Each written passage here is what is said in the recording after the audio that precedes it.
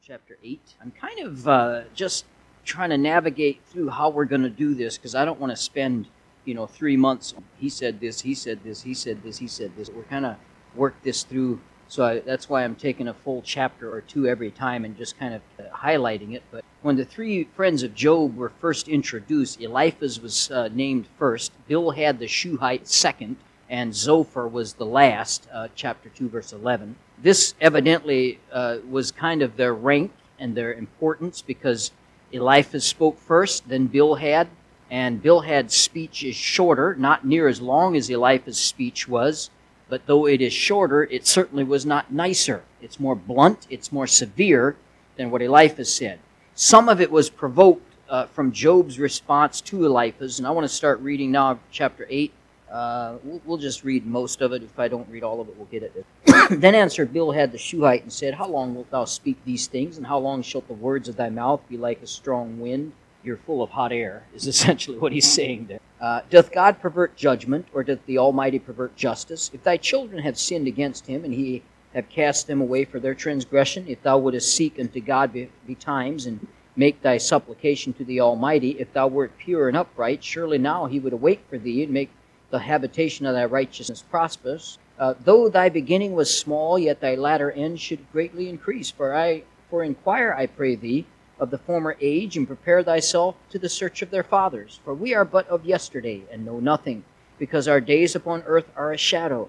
Shall not they teach thee, and tell thee, and utter words out of their heart? Can the rush grow up without mire? Can the flag grow without water?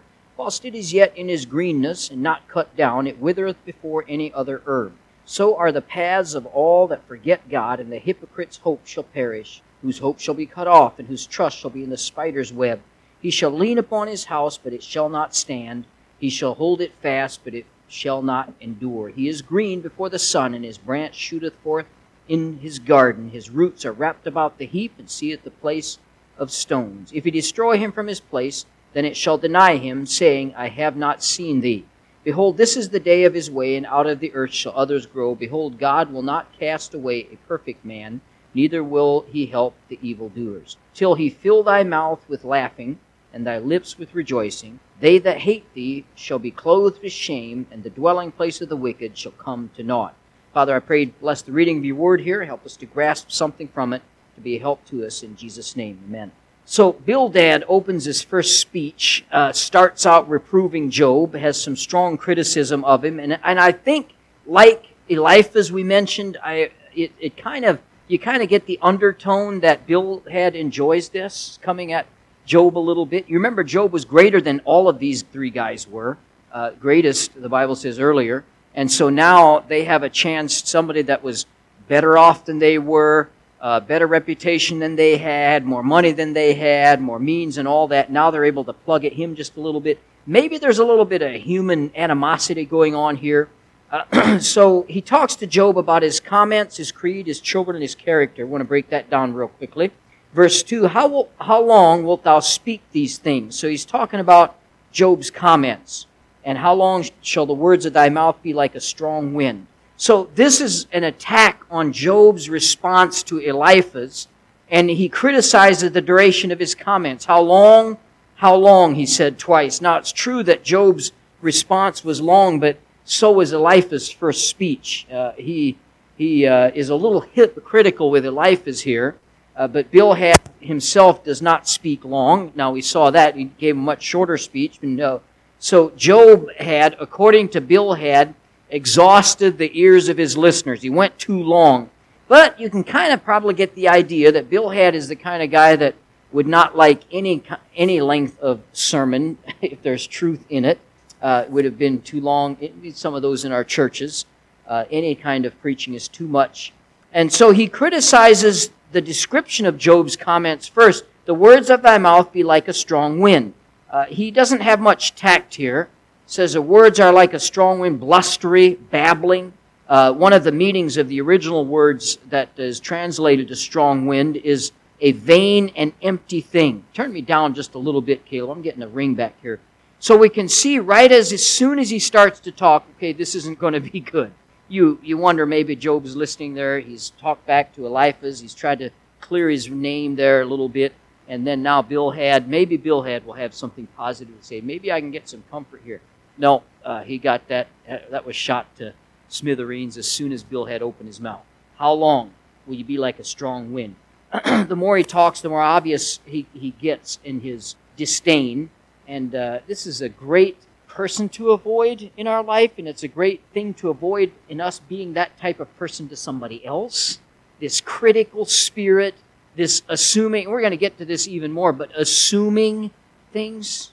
And we can look at somebody going through something, we can assume all kinds of things. This is what Bildad's doing, and it gets worse. But really what he starts out with saying, Job, I got to say, you're really full of hot air. And that's how he starts to speak, and it just goes down from him. What a great group of friends these guys are, you know. So glad they showed up. Thank you for your great encouragement. I think we've probably all been there before. You know, you hope you can get together and get some encouragement. It just turns. Then he talks about his creed. Doth God pervert judgment, or doth the Almighty pervert justice? Job had not accused God of injustice or perverting judgment. However, some of his words and complaints that he gave kind of opened the door for this attack by Bildad. And this is what I want to make this point. We'd better be very careful when we're going through trouble or trial or hurt. We'd better be careful of the words we say, because the words we say can be taken further by other people. And so it's why it's very, I've said it before, Dr. Chappell is where I got this from, but the best sermon you'll ever preach is you in the valley. As you go through difficult times and other people watch you go through those difficult times, it's the best sermon you'll ever preach and the loudest. But the reverse is also true. People remember negative things during that time. So this is a good statement, though. God does not pervert justice. People do. Our courts certainly does, but God does not. But this, by the way, is where we get bitterness in our heart. On Sunday, we're going to be talking about forgiveness, bitterness, all kinds of really, I don't miss out Sunday. I'm really excited about one of the really neat things that the Lord's given. But this is where we get bitterness in our heart. Because human beings have a strong justice system. You don't have to go further than kindergarten or the nursery to see that. It is built in our very DNA. Little kids, you take one kid, take the toy of another kid, and that kid's justice system has been violated. And he'll let you know, or let that other kid know by bopping him on the head. I mean, it's early on. We have a strong, strong justice system. Point number 2, our justice system will be violated. It will be. You don't live long without your justice system being violated. People are going to do things that are going to violate right. They're going to misuse you. They're going to be rude to you. It's just going to happen.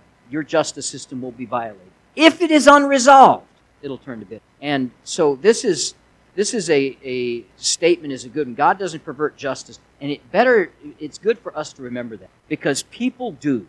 Companies do. Nations do. Governments do. And so when our justice system gets violated, if we allow ourselves to internalize that and let it eat us up from the inside, like that root of bitterness the Bible talks about, we'll mention Sunday, that's where bitterness comes. Now, Abraham in Genesis 18:25 asked the question, shall not the judge of the earth do right? Indeed, he will do right all the time. Justice and judgment in this verse represent 2 aspects of God dealing with humankind. Rawlinson said it this way, judgment is the act, justice is the principle which inspires the act. Let me give you a few more. Judgment speaks about the effecting of the punishment. Justice speaks about the extent of the punishment. Judgment speaks about the fact of the punishment, where justice speaks of the fairness of the punishment. Judgment speaks of the penalty in the punishment. Justice speaks about the principle in guiding the punishment. So what I'm saying is justice should guide our judgment. We can be very judgmental and have no justice in that judgment. And we're going to see Bildad does that exact thing. There's no justice there, but there's a lot of judgmentalism there. Our courts today, I would say, are deficient in both judgment and justice. That's why criminals who destroy property in BLM marches are given a free pass, while law-abiding citizens who defend their own life are given a trial. This is judgment. There's a lot of judgment. There's no justice. So this is a good statement that God is not deficient in either one of those. Let's move on. Verse 4. He talks about Job's children. If thy children have sinned against them, or him, and he have cast them away for their transgression. Now, notice that the word if there kind of begs the rest of that sentence, but There's Barnes writes anyway, and I got this in several different. I went to the original, and it's kind of fuzzy, but that several people write that the Hebrew word would be or could be translated not if but since.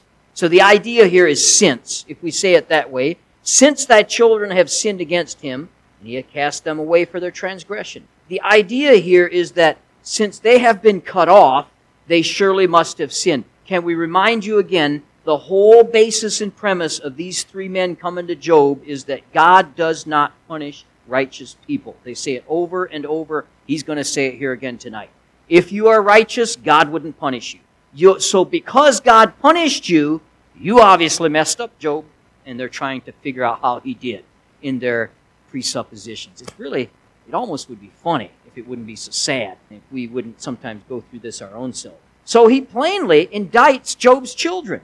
He says that they were killed because of their sin. Now, I ask you, can you get lower than that? Honestly. Going to go after his children. He's lost all his children, and now for him to come along, they've obviously sinned against God, and so they got what they had.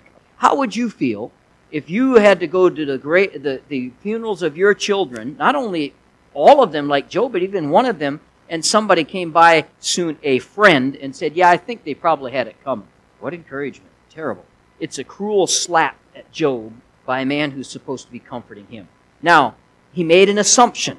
This is, again, what I want to drive home tonight. He made a strong statement, a hurtful, cruel statement based on an assumption. And I got to say, this happens all the time in our Christian lives, churches, where somebody makes a major, big deal or sometimes a life-changing decision because of an assumption. Or they'll attack somebody on an assumption. And this is, it's Satan getting his fingers and claws and talons in people's relationships and destroying churches and families. That's how he'll do it. How many times do we do this same thing to each other? We make assumptions that indict the other party that may not be true. And then we act on our assumptions, not on the truth of the matter, not on the facts, but on our assumptions. It's a terrible thing. I've seen it. I've stood on the sidelines, and I've been involved in it. Most of us have, if we've been around long at all. And if people would cool down, become spirit-filled instead of flesh-filled, and have a conversation, often they would find out that these are a lot of misunderstandings and assumptions going back and forth, and that's much of it. Let's not get caught up in that. All right, number D, he talks about Job's character. Bildad speaks to Job about his character, assuming he's wicked, or he wouldn't have experienced such troubles. Look at verse number 5.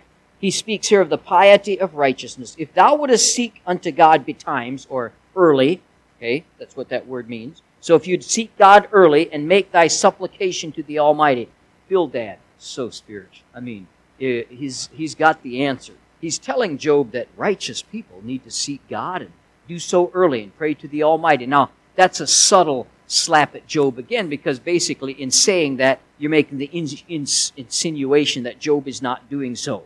Now, we learned the first few chapters, Job absolutely did so, not only before all the tragedy, but even after his troubles began. He still worshiped God. Then Bildad speaks about the protection for the righteous, verse number 6. If thou wert pure and upright, surely now would he awake for thee, and make the habitation of thy righteousness prosperous. The Hebrew word translated here, prosperous, involves protection. Bildad again insults Job here. He says, if Job were upright, then God would awake for thee, or keep you from all the troubles that you're going through. But since Job is still suffering, he assumes in the statement that Job is wicked. Again, assumptions are harmful. They are so harmful. Taking a miscommunication, taking what somebody has said and assuming the worst. Assumptions are killers of relationship. Bildad speaks of the prospects of the righteous here. If thou wert pure and upright, verse number 6. And then in verse 7, though thy beginning was small, yet thy latter end should greatly increase. Now, Bildad's going to eat his words, because this exactly is what's going to happen to Job at the end, according to Job 42:10. He, of course, did not foresee this, and he thought Job was wicked and that God was punishing him. But again, can we just remember, we don't know what God is doing in the lives of others. We really don't. We don't. All we see maybe is a bad mood, which comes on the end of a hard day. You know, I always try to understand when I'm dealing with people, and sometimes you don't get the type of reaction you want, or they seem cold, or they seem aloof or something. And if we would not just assume the worst and maybe give a little space and realize maybe they're having a really difficult time with something, we don't usually come in wearing a t-shirt with our problems so people all know what's going on. In fact, most of us stuff them in the backpack, tell anybody. We suffer alone, we don't let everybody know what's going on. We come to church and we try our best, and let's just give people some space, amen? Let's give people some room and not make assumptions with what's going on. So I think that what Bildad's doing here is just wicked. It's just wicked to make all these assumptions and just beat up on a child of God who he wasn't sinless, but Job hasn't done anything to deserve this. This was an attack from Satan. Remember, he suffered because of his righteousness, not because of his wickedness. And here he's got a friend who brings along his trusty Louisville Slugger baseball bat and is beating Job while he's dead. It's terrible. Let's go on to the second point here, exalting of the antiquity. The Bildad, like Eliphaz, has to support his arguments. Now, Eliphaz used division. Bildad's going to use, we could say, the Bible. Let's just equate it to the Bible. Not the Bible, but equate it to that, because what he's going to do is talk about the ancient ancestors, the former age, the fathers. These were men that lived much longer times on the earth than they did at Job's time, if Job, in fact, was the time of the patriarchs. I still tend to believe Job was before that. I don't know. I argue anybody, but it would be possible existed before the flood. It talks about dinosaurs twice. But whenever Job lived, but there were men that lived a lot longer, and so these men would have more wisdom than those who lived shorter lives. That's why he said that we've only, does he say here, the verses, for we are but of yesterday and know nothing, because our days upon earth are a shadow. So we don't live as long as they lived. Methuselah, 965 years, and others lived a long time. So we're not as old as they are. These men would have more wisdom. So he believes these ancients in their observations and their sayings would support his argument against Job. Prepare thyself to search of their fathers. So Bildad is diligence in study is commendable, but telling Job this is a subtle slap at Job's character again. He believes that his troubles are a result of his evil. Look at verse 9. For we are but of yesterday and know nothing, because our days upon earth are a shadow. And so he's talking about we know nothing compared to them. This know nothing is a term of comparison. Terms of emotion in the Bible are often terms of comparison. The instructing of antiquity, verse 10, shall not they teach thee and tell thee and utter words out of their heart. The words of the ancients, their teachings would help Job if he would pay attention to them. Now, here's the rub. Bildad implies that his arguments are based on the wisdom of the ancients. This makes, of course, his speech irrefutable. Backs it up with the Bible. I will let them, he said, utter words out of their heart. So, in other words, he's saying it's not me saying it, it's someone with much more authority than I have, and he's using that against Job, like Eliphaz, his vision against Job. And of course, now he can use these words that they have so much respect for as a hammer on the head of Job. Can I tell you that there are people that will use this book as a weapon? Turn verses into what they want it to say, turn verses even to attack you, and we need to be careful with that, because that can be a very discouraging thing. This is essentially, again, I'm not equating these ancients with the Word of God, but yet that's kind of what they had versus what we have, and he's using this against a terrible thing. And then he accuses them of hypocrisy. He gives 3 examples here in this chapter: water plants, spider webs, and weeds. I want to look at those each and see what they can tell us. Verse 11 through 13. Can the rush grow up without mire? Can the flag grow without water? While it is yet in its greenness and not cut down, it withereth before any other herb. So are the paths of all that forget God. 2 plants are mentioned here. The rush, this is the papyrus, and the flag is a marsh plant. Both are associated with the Nile River and Egypt. Mire, water here refer to the plants that are growing from a pool or a pond that was left by the Nile, that's now essentially, after flooding, that's now essentially a big sop of mud, just a big mess. But then what happens in a few days, the water is all dried away, and this would wither away then. The problem is in verse 12, while it is yet in its greenness and not cut down, it withereth before any other herb. So these 2 water plants would need moisture, or they will die quickly. The application here in this proverb is that many people need good and prosperous times to sustain their good character. Verse 13, so are the paths of all that forget God. So this is an obvious reference to Job.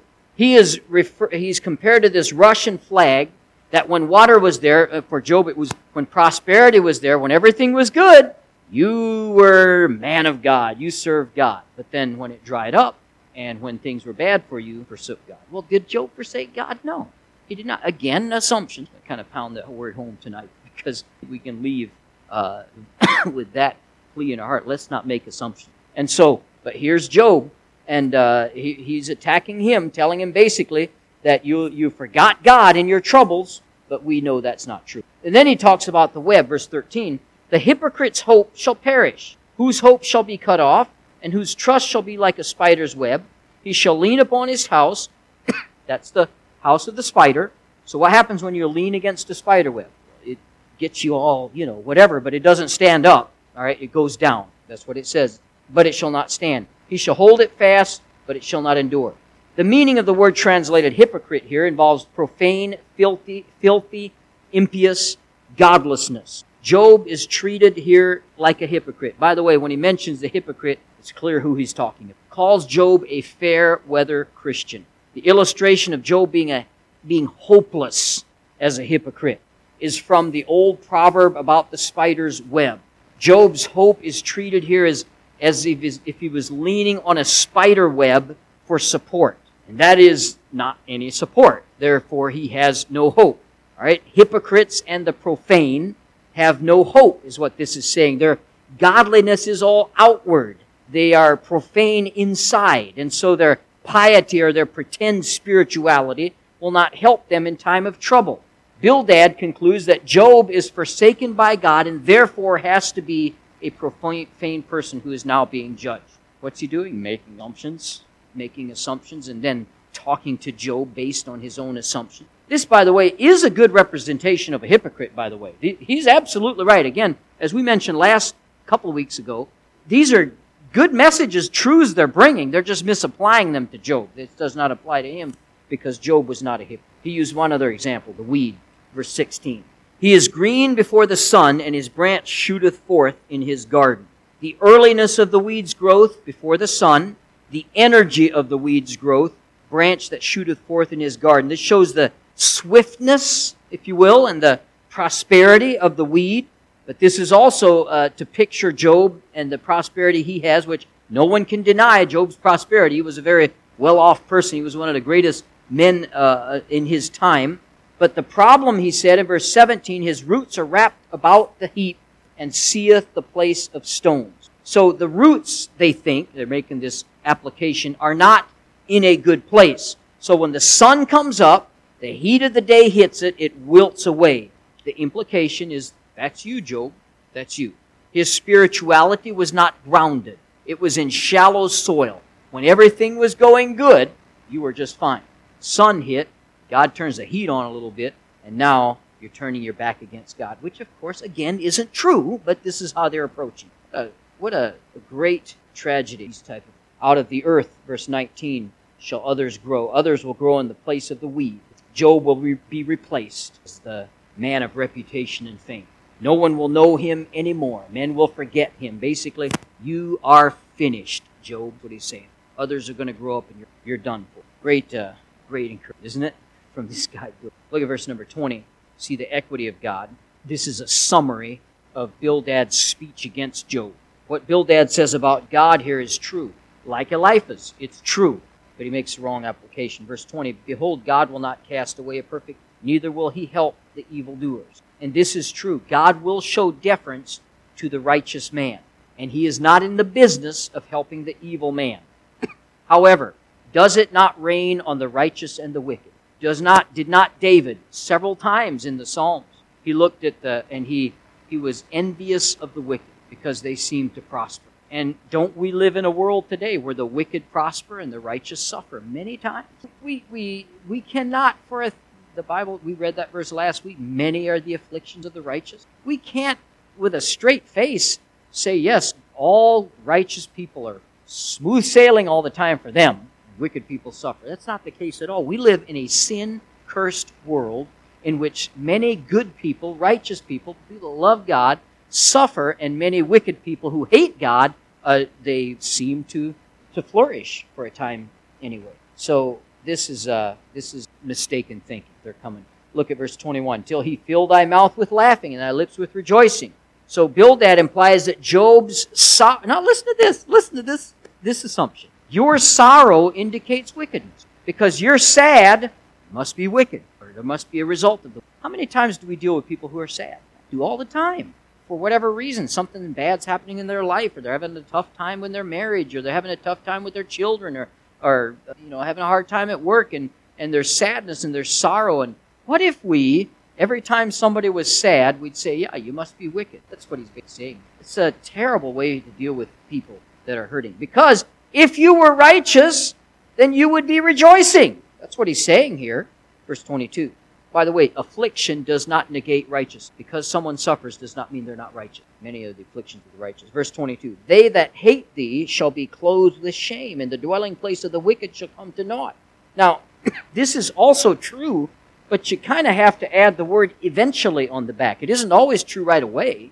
Sometimes it takes much time. The ultimate victors are the righteous. Wickedness is a loser.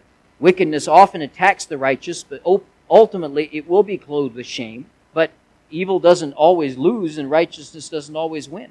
Was Herod or John the Baptist beheaded? John the Baptist. I mean, he was righteous. He lost his head. And today, though, what happens today? History will clothe Herod as a wicked man. Even secular history talks about Herod being a wicked, wicked man. John the Baptist, on the other hand, is highly esteemed, both heaven and earth. So Bildad is misinterpreting this. It is a true statement eventually. This does happen. God will make things right, as we talked about Sunday. Praise the Lord for that day Christ returns and makes things right. But there are times we have to suffer. The wicked seem to flourish. So let's just remember that as we look at this. The great afflictions that came on Job were not because of his unrighteousness. And so can we just determine in our heart not to make assumptions? People that come to our church, maybe they're going through things that we don't have any clue of. Let's have some kindness and some compassion. Learn to encourage. There's a time to preach. There's a time to encourage. This was not the time to pontificate. It was the time to put their arms around Job and just love him. As I read more and study more into this, what's the worst thing that happened to Job? He lost all his wealth, his children. That would have to rank right up there. He lost everything he'd ever worked for. He lost his respectability. But I wonder if really the hardest trial of Job wasn't the friends. It's kicking and goes on and on. I mean, what a way to extend your suffering. I just want to encourage us never to. We need encouragement like Barnabas, not like Bildad. 2 B words for you. The right one. Let's pray. Father.